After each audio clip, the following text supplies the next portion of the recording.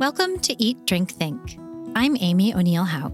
In this podcast from Edible Communities, a network of magazines published in the US, Canada, and Mexico, we celebrate all things local and sustainable in the food world. Today we're speaking with Chloe Sorvino. Chloe leads food and agriculture coverage for Forbes magazine, and she's spent time on what she calls the billionaire beat. Nearly a decade of reporting at Forbes has brought her to In-N-Out Burger's secret test kitchen, drought-ridden farms in California's Central Valley, burnt-out national forests logged by a timber billionaire, and a century-old slaughterhouse business in Omaha. She serves as a steward on the Forbes Union Unit Council. Her work has also been featured in the Los Angeles Times, NPR, Fast Company, and the Financial Times. Armed with the access she's gained over the years as a journalist and with her deft skills as a researcher and synthesizer of raw data, Chloe crafted the new book, Raw Deal: Hidden Corruption, Corporate Greed, and the Fight for the Future of Meat, out late last year from Simon & Schuster. In Raw Deal, she catalogs the consolidation and power of the meat industry and the backroom dealings behind it, while talking with experts and those affected firsthand by working in and living near feedlots and slaughterhouses. She draws out the connections between meat production, industrial agriculture, and the climate crisis, and she makes the case for urgent, systematic change. She also dives into the fermentation vats and other new realities of high-tech food as the rush to create new climate-supportive ways to eat merges with the gold rush mentality of venture capitalists. Chloe, welcome to Eat, Drink, Think. Thank you so much for having me. Absolutely. That was awesome. Well, like the rest of us, you have to eat a few times a day. It seems like while you're a person who leans toward plant foods, you're adventurous enough to try whatever you're served in the service of being a good guest and in service of your writing. Can you share some of the more interesting things you've eaten for the book or for your stories? Oh, absolutely. I love that question. Thank you so much for it, because I truly do have this kind of supersize me mentality when I'm doing reporting, but really it's just because being a journalist is all about getting trust from who you're speaking with. And I think there's no better way to do that than eating the same food that they want to eat. And so I really, from some of the fast food tastings that I've done over the years, trying out new products at Arby's, as I was trying to court this private equity billionaire white whale who's rolling up a bunch of the different fast food brands in the country, to, I've done a 3.5-hour mozzarella tasting with the largest secretive, this is the largest mozzarella maker in the country and also the largest whey maker, and I'm kind of lactose intolerant. So I was stuffing a lot of the lactate pills and stuff in my body, taking shots of whey, eating all the different pizzas. They make all the pizza cheese. They pretty much invented pizza cheese. I ate a tomahawk steak fresh off the line in Omaha for this book. And a lot of the folks who've been reading it, one of the favorite anecdotes I've been hearing about is this scene in the steakhouse in Nebraska where I'm with the billionaire and a bunch of his slaughterhouse guys. And I'm the only one really who's able to finish the steak. And I did that because I had to. My reputation was pretty much on the line, especially after the waiter had handed me the tomahawk and everyone at the table got their own tomahawk. And he looked at me and said, "Little lady, are you going to be able to finish that?" Oh, you got little ladied. Oh, I got little ladied. And I had to then, at that point, eat all this. Like, I've never eaten a steak that size ever again. But, oh, wow, it was buttery and fantastic. Everything in between. I had some of the best broth of my life while reporting this book via Cook's Venture. They had been doing these tests on how to add sorghum and wheat and different types of crop rotations into the feed that they were sourcing locally. And I ended up doing a marathon day of cooking each of them to see how, the wheat especially was showcasing and how it was changing the taste. I mean, you really did taste the difference, but let me tell you also the broth after. That was some of the best stock I've truly ever had. Such life-affirming, life-giving broth stuff. Wow, liquid gold and everything in between. I started out as a kid doing a lot of gardening, but also was doing a lot of club sports and was nicknamed Mickey D's. My club team, because I was eating too many McNuggets in between tournament games. And so I've really seen the gamut of this food system. But now, I'm growing mushrooms in our apartment often in New York City. I have a small terrace garden where I'm trying to add to what we do as much as possible, where worms are in the compost, and then that's feeding my herbs and my lettuces, and then some are the tomatoes and zucchinis and other things that I'm trying to grow and fighting the rats day and day to do. But I'm a very curious eater, and I think eating is a way that I experience my curiosity in general. Right.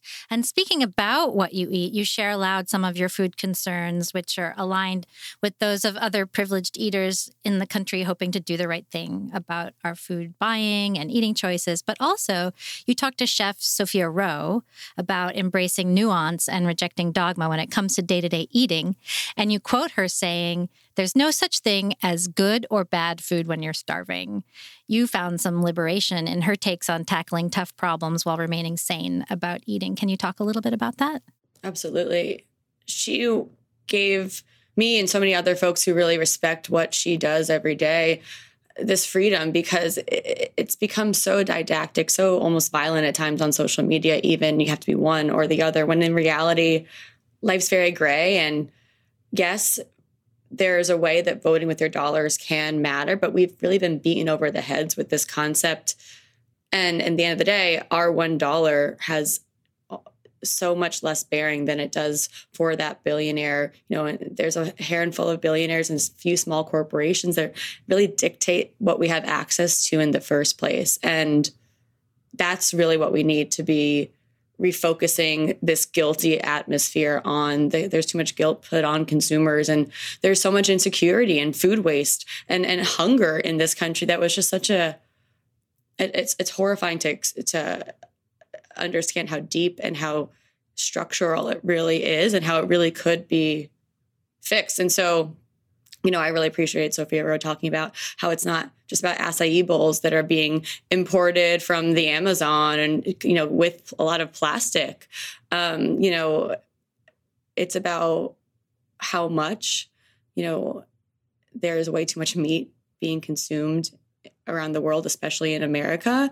And while factory farming really needs to come to an end and we have to really completely change how meat is made, there is a place for actual scientifically basic rotational grazing, adapted, moving through different fields. And there are some land really that has been so degraded through monoculture and pollution and industrial farming that they really wouldn't be able to produce food without some of this, hooves and manure and these natural processes. And so, again, I think what we have are the classic meat and potatoes meal or, meat heavy meals every day. That's something that's really not going to be part of the future, but it's really about how do we all get there together and how do we, take the blame off of each other. Mm-hmm. Early in your book, you quote Temple Grandin, one of the world's experts on sustainable slaughter, saying something I heard her repeat at a keynote in Edible Community's annual Edible Institute this fall. She said, "Big is not bad, big is fragile." And yet, your book outlines and illustrates the major downsides of big when it comes to our food system, including near monopolies among producers, and a new term to me, monopsonies, when it comes to buyers. Big can be bad if it's corrupt. Can you talk a little bit about the corruption in the meat market? And if you think Temple is right, can there be big without bad? Yeah, I so love that quote. I'm glad that she's, keeping this message out there. She really came to that from these organic conversations that I was having as I was in New York, walking around the couch in my apartment through the pandemic's darkest days, and me asking her some of these big questions, and these were her answers. The big is not bad; it's fragile. And I think maybe she and I will differ on how big will be maintained in the future. I also do agree that there's unfortunately not enough time to start from scratch. The climate crisis is here. It's only getting worse. And we right now don't have enough time, resources, or capital, to really completely build entirely new supply chains, entirely new plants. And so there will be a place for big in the future, but it has to work completely differently as I was talking about, but also be within these regional systems that really need to be way better supported. I want to see completely different regional infrastructure that, big corporations have gutted from local communities over the past, 5 decades. And so, Temple comes from that interesting part of Colorado where JBS has created a massive foothold. And there's a lot of different types of corruption in the book and different lawsuits and allegations of price fixing and really, horrible violations of, human rights and other worker abuses. But when you talk about, the kind of hidden corruption that a lot of the book is focused on, it comes back to JBS and this wild saga of these billionaire brothers trying to turn their small family butcher into this massive global operation. And that's exactly what they did. They're now billionaires. They now have, control over the world's largest meat company. And they've been doing that as their meat has been tied to deforestation in the Amazon. Lots of other pollution and worker abuses and issues in the US. But then also the actual funds that were used to acquire iconic assets in the US and kind of take over the US meat industry becomes such an entrenched player that's now almost impossible to extricate out from it.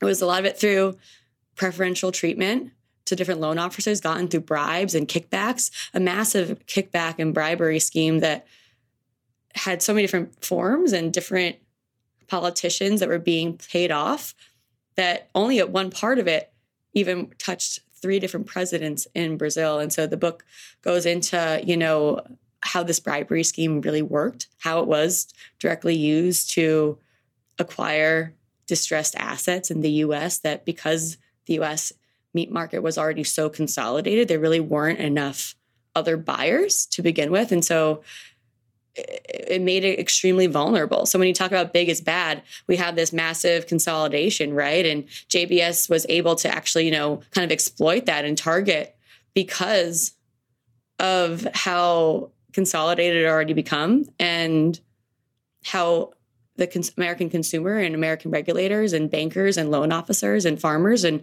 the entire system were already structurally being built around only supporting those and pushing out these smaller players and smaller infrastructure, regional infrastructure, canneries, hugely important, parts of this country that could really take hold if we're able to invest in it now. And have you heard reactions to your book from folks inside the meat industry or maybe the Department of Ag? Yeah, it's been a great reaction, honestly. I was not, trying to be the most media shut-in, writer shut-in person possible, but I expect for the worst, hope for the best. It was a very intense process to go through. And I wanted to make sure the standards of this book were extremely high. And so I spent a lot of time off the record with a lot of people inside these industries, and I've heard no complaints. I had, though, some amazing reactions. I got an email actually last week while I was on a reporting trip from a farmer who had actually successfully transitioned his farm to his son, and he told me that he had read it twice. That's how much he liked it, and so I was like, wow. That's great. Yeah, and it's riveting in the detail and the scenes about the corruption and what's happening with the planet. And it's also just so rich in data and detail. So I think that it's probably appeals well to both, nerds and foodies alike.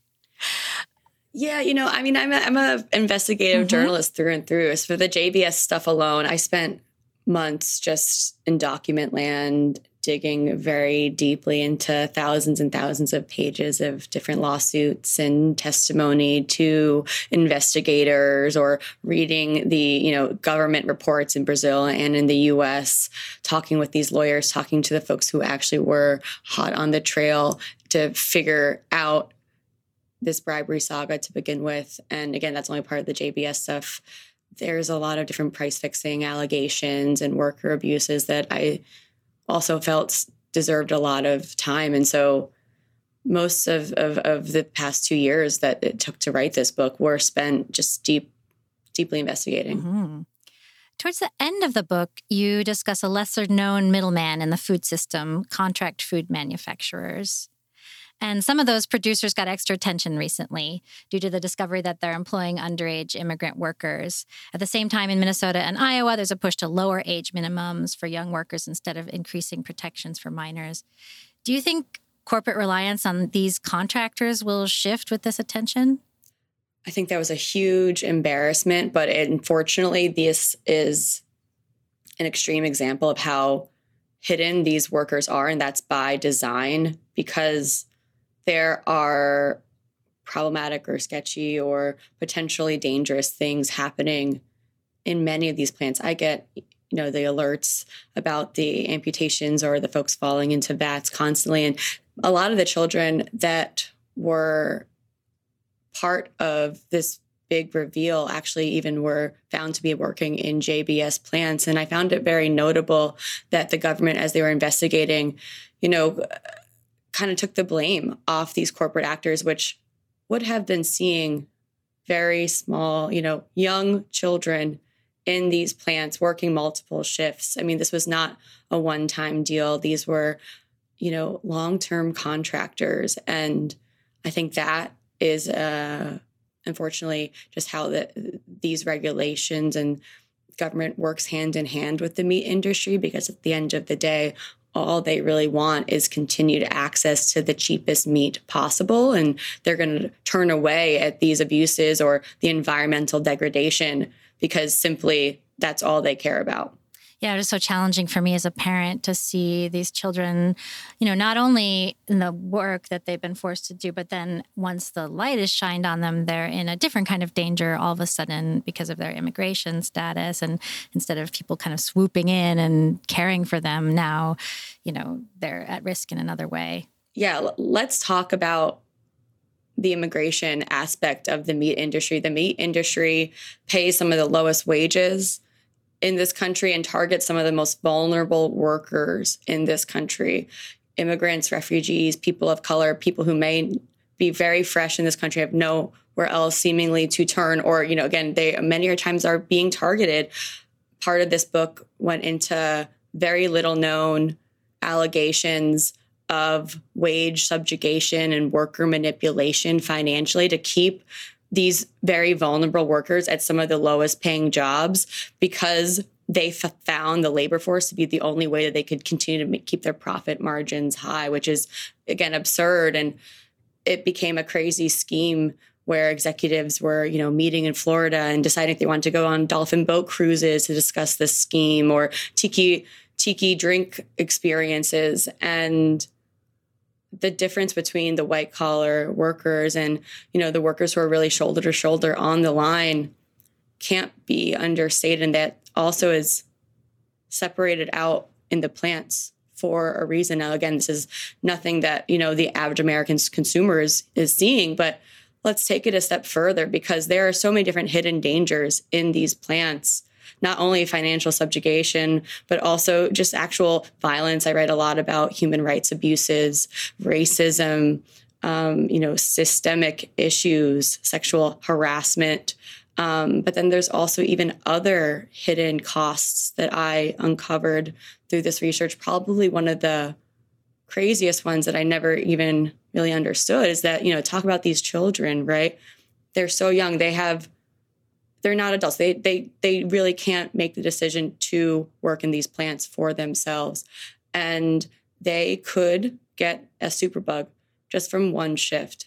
Now this gets into the whole antibiotic resistance question. But when I found out that any single worker on one shift or taking a job for one summer or one transitory period of trying to get their feet in America on a steady footing, they could get a superbug. And, what that really means is it could exist inside them forever. They may never end up having that ignite, but it also could ignite in a few weeks, in a few days, or in a few years or a few decades, and they could get pneumonia or another disease later on. And then all of a sudden that inflammation ignites this superbug, and then all of a sudden they have an antibiotic resistant disease that often craters very quickly. And this is just another way that workers in this meat industry are being hurt, and it's very little tracked. And you even mentioned hunger as one of the problems. I know you profiled somebody who said, I can't afford the chicken that I'm creating here. I would love to talk about that actually, because that interview really has stuck with me ever since I did it. It was in March of 2020, and I actually had the great excitement and joy to actually meet Michael Foster this past weekend at South by Southwest. So I'll go back, but I had reached out to him. He was at a Wayne Farms plant that did not have PPE, had saran wrap dividers. These folks were still completely shoulder to shoulder on the line. No one was taking care. No one was taking any precautions whatsoever. And these workers then being pushed to stay on the line working, even if they were sick. And so I did an interview with Michael Foster, who his mom had worked at that chicken plant and was actually, after many, many years, only given $300 as a thank you. And he had worked in that plant for years and years and had only made $11 an hour.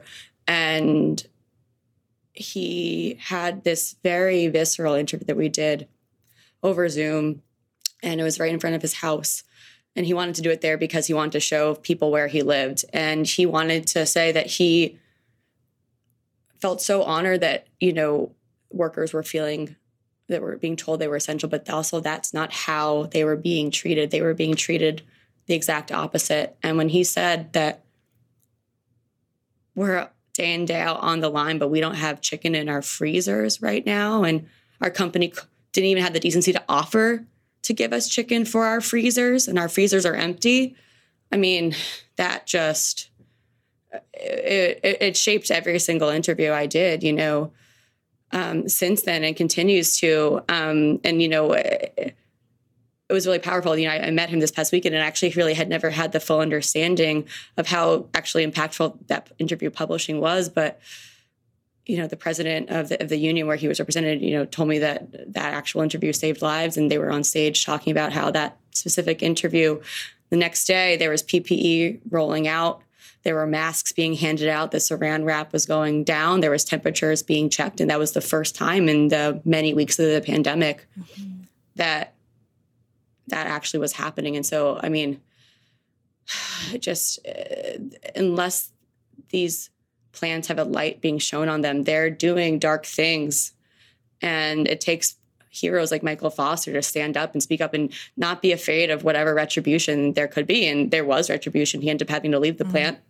Now he actually works for the union broadly and was actually down in Bessemer for a really long time just with his daughter, just trying to be at that stoplight Amazon was trying to move, and, trying to get in touch with any workers who wanted support any way they could. So the story of Michael Foster, unfortunately, was a horrible pattern, and poultry workers and meat packing workers in particular, especially in the plants that aren't unionized, have some of the lowest salaries and benefits of any profession. And these are very skilled jobs. The industry likes to think about sometimes trying to make people think that they are not skilled jobs. These are extremely, extremely skilled jobs.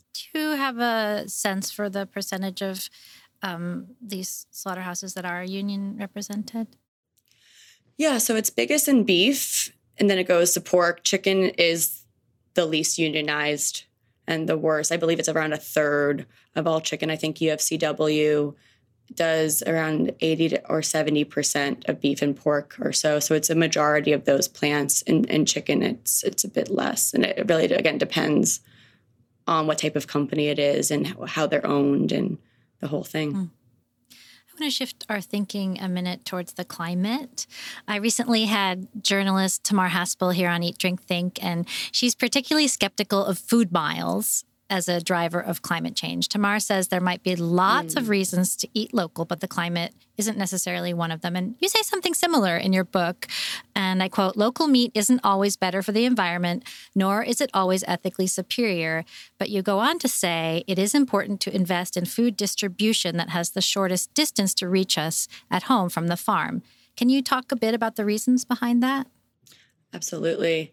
Yeah, Tamar is wonderful. And I think there's real value in that, not just from the environment, but also from the workers' perspective. But a small farm might be struggling far more than farm that, has long-term contracts with the big firm or something that's more in the industrial supply chain, simply because those are the types of farms that, have been squeezed out over time. And it's a hard business that they're in, and it's structurally stacked against the organic or the local or the regional folks. And so I really wanted to write in the book about why local is best supported from like the financial perspective and the structural perspective in that way. Because, I'm turning 30 this year. I'm young, and there has been a decade plus of a lot of excitement around local food and farmers markets, but it's also been extremely disappointing. And I want to see more acknowledgement of that kind of culpability, because there's been, you said it earlier, a lot of privilege put into, folks thinking that, just going to a farmer's market every once in a while is enough. And we really need to do a better job of taking a more active and real role in the food system, or else it's not going to scale. I mean, there's a reason that local food is just such a tiny, tiny percentage of the total food that's produced in this country. And so I think that's has to be acknowledged from that perspective, because these are all businesses. And while there are such a great business case for making sustainable solutions and that being best for the business long term, it also takes a lot to make those decisions, and it takes a lot to get there. Otherwise, I think there are just simply ways that, because of the way subsidies work, because of the way regulations work, that some of the centralization of big food can do a better job. I'm not saying they actually do, but they potentially could. And I'm hoping that's kind of what we're able to eventually, tap into on a more democratic basis. Mm-hmm. You say our power as consumers is remembering that food, drinks, wine, grain, alcohol, weed, all of it comes from the ground. This is in the context of high-tech meat replacements and their lack of transparency about sourcing. How does remaining connected to where our food comes from give us power? Because Americans have no idea where their meat comes from, and that's exactly how it's hurting us, and it's also making others rich, and it's not going to stop until we have a deep understanding of how we've been swindled in this way. And I think there's also a lot of privilege in to be able to take the time and effort in understanding where food comes from. But, it could be as simple as joining a CSA or joining a co-op. Obviously, there's a far more expansive, or there's so many different ways to go with this. A great one is, I think, also, running for a local school board to try to influence institutional purchasing for public school lunches or public hospitals or public nursing homes. That's a huge, huge, huge amount of dollars that are spent that right now is only going to industrial food, because it's just centralized, it's easiest, it's cheapest, and that's how they've always done it. And there's just been this concerted effort over the past 60 years as corporate control and consolidation and people have become billionaires from our food system and profiting off of it, that they've also eclipsed and tried to hide how bad monoculture has made our soils, how much water has been polluted because of industrial row crop farming and synthetic agriculture. And we're simply never going to be able to combat it without remembering and also reframing our expectations because of that. I don't like apple season for my CSA. I wish I lived in Florida and could have access to pineapples and mangoes, When I get that fourth bag of apples, I'm like, help me, someone, please. But, at the same time, I try to actively reframe for myself constantly that this is where you live. This is what you can have access to. This is what you've already paid for. This is what your farmer is expecting, and you don't need more. Mm-hmm. Mm-hmm. Yeah, I thought about that idea of enough a lot while I was reading. And scale was something I thought about too, because as you tell it, the giant corporate food system so often comes across as rife with dangers to the mere humans in its wake. And when it comes to solutions, you offer up the idea of re-regionalization. Can you talk us through the benefits of a complex regional food web and any of the examples that you explored? Yeah, absolutely. I mean, I think re-regionalizing the food system is a way to ensure that communities can survive crisis, and climate crisis in particular, in dignity. Because at the end of the day, I've spoken with the billionaires. They've told me when it's raining gold outside, we're walking around with buckets. And they're not going to be the ones to save you. on top of that, this actual, just back to the biggest fragile point, the consolidation is going to have massive climate bottlenecks. There will be floods. There will be extreme weather events that take out some plants that at the end of the day will impact how people get food. Again, when there's already so much food waste, but also hunger based around access, not just insecurity. It's really an access problem. And so I talk about regionalizing the food system because there used to be this amazing network of canneries and local plants and different ways to preserve, but preserving that gives a little bit more convenience, but not this insane convenience that we've begun to expect. That's like led to that overabundance you see in grocery stores. I think when you talk about local meat in particular, these farmers and ranchers are working so hard just to get this amazing product done right and farmed right and packaged right that they often don't want to do much more to it. But if we could just have that next step of processing, have the local hunter, the deer producer able to, get a sausage made or have access to more communal infrastructure like that, can be super powerful and will lend resilience, will lend access. I mean, I write a lot about too how we don't have universal food access in this country, which is insane, especially when we have universal health care and universal, access to energy, and education. But we don't have universal access to food, and a public food sector could work very much within the system of market demand. Unfortunately, we're in this late capitalistic system where we don't really have time to create an entirely new situation. We have to work as quickly as possible within the confines of how these markets already work. But universal food access, a public food sector could add a different way of purchasing, balance out that imbalanced power from these billionaire-backed meat packers that are amassing so many profits. And at the same time, it would empower regional producers and folks like the CSA networks. And when I talk about regional producers, I'm not just talking about CSAs. I really think we need a patchwork of systems laying on top of each other, especially around, leveraging the, parts of this business that are really hard for producers. I'm really into food hubs, and especially food hubs that work within a CSA system. And I think that's a great way to build and rebuild. But I'll be honest, it's very difficult. And I say that from even having personal experience. The book came out 3 months ago. I had been a member of our local neighborhood CSA for a really long time, and they were so excited about the book, and know that I'm unfortunately probably me and my sister are pretty much the only people who are buying most of the products from their food hub as I'm trying to, practice what I write about. And they had this period starting last month where they had, it's like the 3 months where we're unfortunately, again, we're in New York, we can't have all year round access. So there's a summer system, ends in November, then there's a winter 3 months, and then there's this awkward period where I have a struggle of figuring out where I'm getting my food between February and April. And they asked me point blank if I would help give them an extra distribution spot in New York City.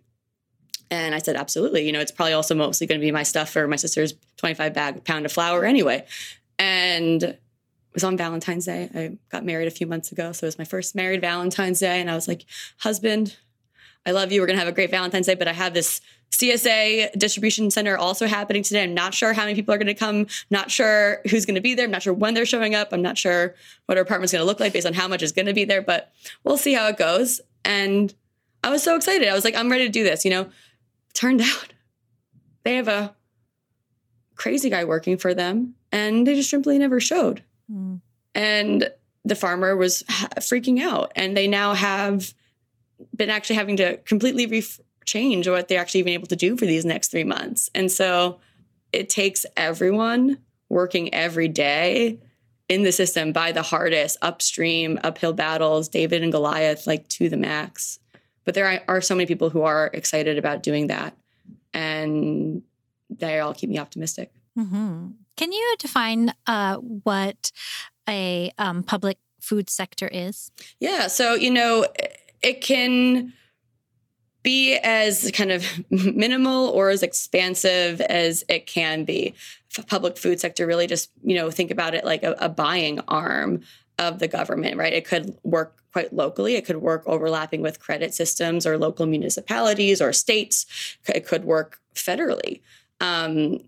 You could say that, not a public food sector, but an example of universal food access is what's happening in terms of public school lunches and breakfast. And obviously there's been a lot of debate around that. But, in the pandemic, there was universal public school meals for the first time. And that was a step towards that. West Virginia and Maine were both states in 2021 that added the right to food into their state constitutions, which is like another way to think about this. But a public food sector is really a way to think about how to make that work in reality. And it's really just a department, or it could be warehousing that's owned by the government, to hold food.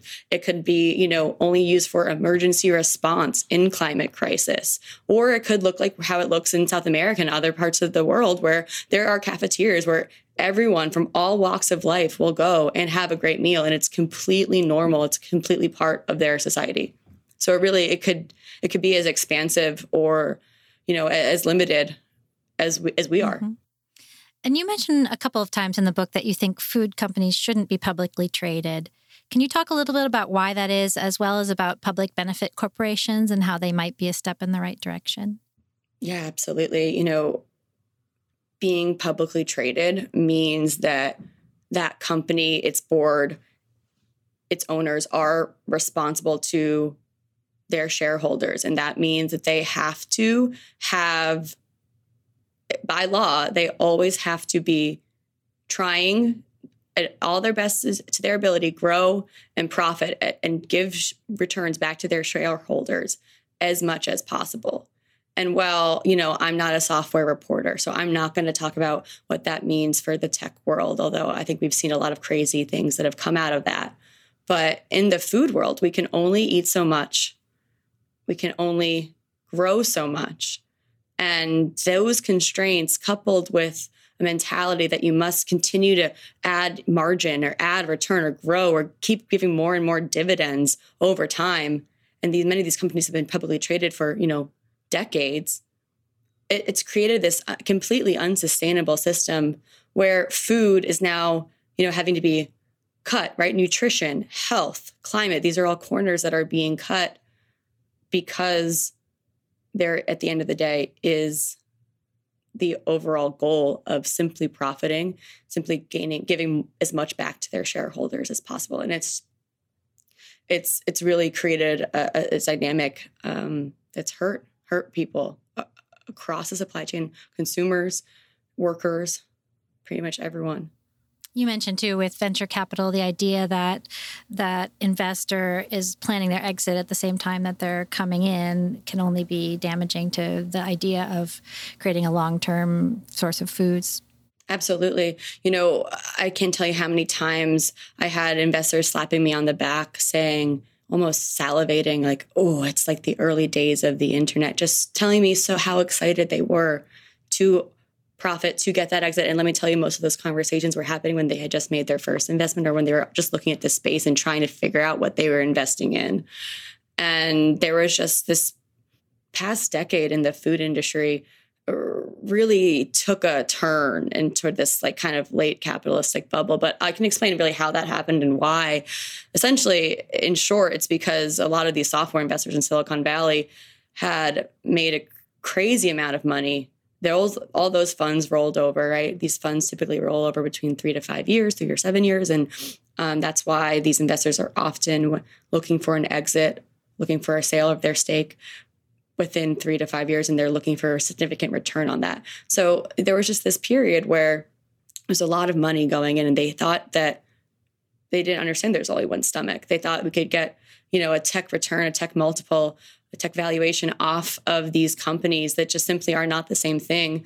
And it's led to a lot of bankruptcies. It's led to a bubble bursting, and it's led to a lot of wasted time and resources when we simply don't have any time to waste. And what about public benefit corporations? Yes. I think public benefit corporations are an answer to what I'm suggesting. And, I've spent a lot of time with Matt O'Hare of Vital Farms, which was pretty much the first food company to go public with that distinction. And it was extremely hard for them to get that to happen. So being a public benefit corporation means it's actually a specific tax designation that gives a founder or a board or investors the ability to push back on that need to only profit. And it gives them leverage against potential sale of a company that maybe wouldn't be to the right buyer, or if investors want to end up going public one day and they were staying private. But it also is a tool that's actually created for publicly traded companies to use to kind of take this into consideration. Now, Tyson is not a public benefit corporation, but again, there are more and more out there. ButcherBox is a benefit. It's actually so. A public benefit corp is like the strongest aspect of this, right? There's also the B Corp certification run by B Labs, an independent organization. And that is also now gaining steam and has a similar amount of teeth. I think the legal tax designation is quite stronger personally, but, there's a lot of scrutiny with the organization, the certifications which comes with that. And so there's very high standards that have to be met to make that designation to begin with. And it's growing a lot. You're starting to see it on labels, even in the grocery stores. And the B Corp it's a different process to get it, right? It looked to me like it costs more and it's... Yes, it's completely different. And so ideally you'd be both, right? Mm-hmm. And Vital Farms, for example, is a public benefit corp tax-wise, but also has that B Corp certification. Obviously, that does cost, again, a lot of money. But I think it was really important for them to do before they went public. And Matt O'Hare said it was like pretty much the only thing he wanted to do because he was really worried about the long-term vision otherwise. It's a way to ensure that the original mission hopefully can get there. It's a way to put your money where your mouth is because everyone is talking about climate, but no one is really making the actual major changes that we need. Mm-hmm. And one of the climate crisis side effects that I hadn't heard too much about before your book is the decrease in soil's capacity to store carbon as the soil warms. And it's kind of a feedback loop. Mm-hmm. And you also mention at the same time that our food supply is becoming less nutritious. Can you talk about that? Mm-hmm. Mm-hmm. Yeah, climate change is hitting us from all angles, but the actual just heating of this planet makes crops less nutritious, lower levels of all the important nutrients that we want to see in our food to begin with. And it is completely reducing the potential of sequestering carbon in the soils. And so, I want to be very specific in the book. I didn't use the word regenerative. I didn't go into the whole carbon, the decarbonization and sequestering in soil debate that much because there's a lot of science on both sides. There is no doubt of what farmers like Will Harris of White Oak Pastures have done and how they've been able to completely re-energize the local economy around them and also rehabilitate soils that had been so severely degraded from monoculture and row crop farming over generations and generations. And while, there are studies that, they have published about how much carbon has been put back in the soil, and you can see it, teeming with life, as they say. At the end of the day, there's just so much we don't know about how that will long-term be stored. And that's why there's a lot of long-term questions that I have as a journalist that I'll be exploring, throughout my work in the next few years, I'm sure, around all these efforts around carbon credits and particularly selling the carbon credit future around soil health. And speaking of nutrition, at one point you interview Chef Dan Barber, who's doing some work on seeds, and you two discuss the relationship between nutrition and flavor. Can you talk a little bit about that? Yes. So he really blew my mind with his barley back in 2019 when it was first coming out and he was first kind of getting the breed kind of perfected. But really what he's learned through all of his work with seed breeders, regional seed breeders that are each trying to find specific strains or breeds that work in specific areas and then have, again, a way to re-regionalize and kind of help this food economy flourish. They found out that nutrition is so deeply tied to how it's growing, but also to the flavor and the color and how it look, that all really, is part of this. It's all a part of different layers of an ecosystem, really. And so think about that, right? His carrots have like triple or even more beta carotene than the typical grocery carrot. It looks completely differently. It also tastes completely differently. Industrial agriculture and seed consolidation, there's so few people, groups that are selling seeds anymore.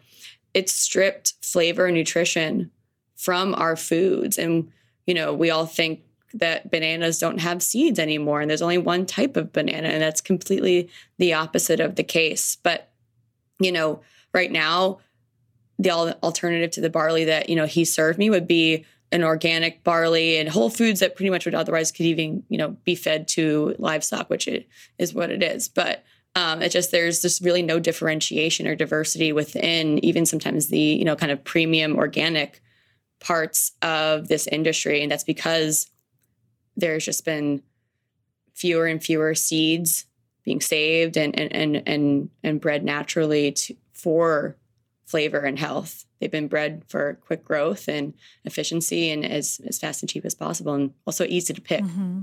You talk a bit about, in different aspects of the book, about the intellectual property around food, the idea that breeding stock of chickens or seeds or Monsanto Roundup Ready corn, all of that is somebody's intellectual property, and maybe adds to the fragility of our food system. Absolutely. I think about that so much, pretty much every day, around the debate around lab grown or cellular agriculture or meat that is really here because it's about to start getting sold in grocery stores and restaurants within the next few months. But there is a small handful of a few investors that are making these investments in these startups solely because they think they will be the only ones to eventually have the intellectual property one day. And when you're trying to hoard those types of previously natural systems that were like a tale as old as time, open sourced, it's a money grab, it's a land grab, it's a power grab. And that's my chapter is called the lab grown power grab for that reason.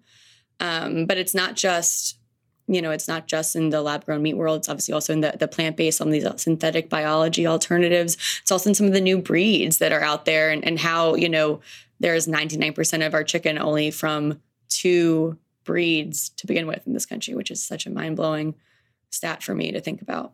Would a right to food include some legislation about intellectual property that would protect people from access to food because somebody wants to just own it? I would love to see that. And in my conclusion, I write about how if lab grown could become part of that public food sector, I think that could be an admirable way to actually scale this technology, because right now there's, aside from this intellectual property debate, which it's hand in hand with an accessibility problem, because the same investors that are investing to own the intellectual property are also investing in a lot of the more super high end products, the steaks, not the ground beefs. And they're often doing that because they think there'll be a higher price point, and the bankers of the world will want to try this more than, the average mom. And that's why there's also insecurity and accessibility baked into how this is currently being built. And lab-grown meat has had decades and decades of an open-sourced history. And just in the past few years, there's been a rush and a race to really to own it for the future. And a public food sector, and working within that, could be a great way to create local access and also, work with other alternatives in a broader system. I was on a few panels at South by Southwest this past weekend, and we did some really cool interviews around wastewater treatment plants and how they can use, yeast for synthetic biology and essentially use fermentation to then create a mycology, a mycelium, a fungi-based ingredient, which is a protein that's going to pretty much help bring the cost down for almost all of these other alternatives. And at the same time, those plants can be co-located with other plants, right? Like a lab grown or the actual mycelium producer, or the food producer, or several different types of these alternatives that do need heat, clean water, but also these other ingredients. Was there other technology or ideas at your recent conference that got you excited? Definitely the co-location was the most for me, because it was explained to me very specifically, right? Like a producer in LA, or even a chicken producer, because chicken houses take a lot of energy, take a lot of heat. A chicken house plus a fungi producer could each work within the actual like LA wastewater treatment infrastructure, and that could be then moved to Dallas, that could be moved to Omaha, that could be moved to, Indianapolis. And I think that's a clear way that, infrastructure can be leveraged that's already existing, and then work within that system that we have to work within. Raw Deal is a mix of urgency about the need to course correct our food system and reality check about where we stand. Existing structures need to change, you say, while at the same time, there's just not time to start from scratch or burn it all down or do a hard reset on capitalism. How should the average eater balance potential paralysis from the existential nature of these crises with the need to act? Yeah, the balancing act is really hard. And I think there are good days and bad days, but the more we can engage, the more we can be angry and share that with politicians, with, local foraging organizations, local CSAs, local grocery stores that aren't, corporate owned or, getting ensnared in the Kroger and Albertsons merger that potentially is happening. The more we can do that, there's a sense of belonging and community that I think relieves a lot of anxiety that a lot of people think about when they think about how stressed it will be to get food in the future. And I think the real problem is that right now, the top corporations, the top meat packers are, not throwing everything they've got to this problem. It is such a massive problem that we face. And they're sitting on billions and billions of dollars and barely pilot testing their way to making even remotely substantial goals or investments in testing things now. But we need to test things now because we pretty much have these next few years to work out the kinks and make these investments and make the big risks before the climate gets worse. Because 2030, we're already going to be having such significant problems that it's going to continue to exacerbate the inequality, the inequity, the accessibility problems, and the pollution and health problems that we get from this food system. And so, I think about the Farm Bill a lot because it's happening. The debate's going on right now, and there's a lot of different types of folks that are trying to get in on it, but also trying to make it clear that this is funding for the next 5 years. And many, and including myself, would say that these are the most crucial 5 years we have left. Wow. Well, that seems like a fitting place to wind up. I think that at the very least, probably everyone who's listening can think about what their representative might be thinking about the Farm Bill and reach out and do one small step in that way. I often think that people just get overwhelmed by the level of concern that's going in everything that we're doing right now. Yes, and I hear that for sure. No, yeah, but I think that the urgency about it was so palpable in your book and repeated and important. So I really appreciated that part of it. Chloe, thank you so much for joining us. Thank you so much for having me. Your questions really just let me talk about everything I want to talk about. So I really appreciate it. They're really thoughtful. Oh, thank you. And I think that I probably had 20 questions more than I could have asked you. I feel like we didn't talk about lab-grown meat very much. I didn't even get to monopsony. You teed me up, and then I didn't even talk about monopsonies. Yeah, so there was a lot more to say. It's really such a deep well of really interesting topics, and you've done a really great job. So thank you very much. Thank you. Thank you so much. Really appreciate it. We've been listening to journalist and author Chloe Sorvino. Thank you for joining us today at Eat, Drink, Think. If you liked this episode, be sure to subscribe wherever you get your podcasts. And don't forget to pick up your local edible magazine. You can find show notes for today's episode at ediblecommunities.com.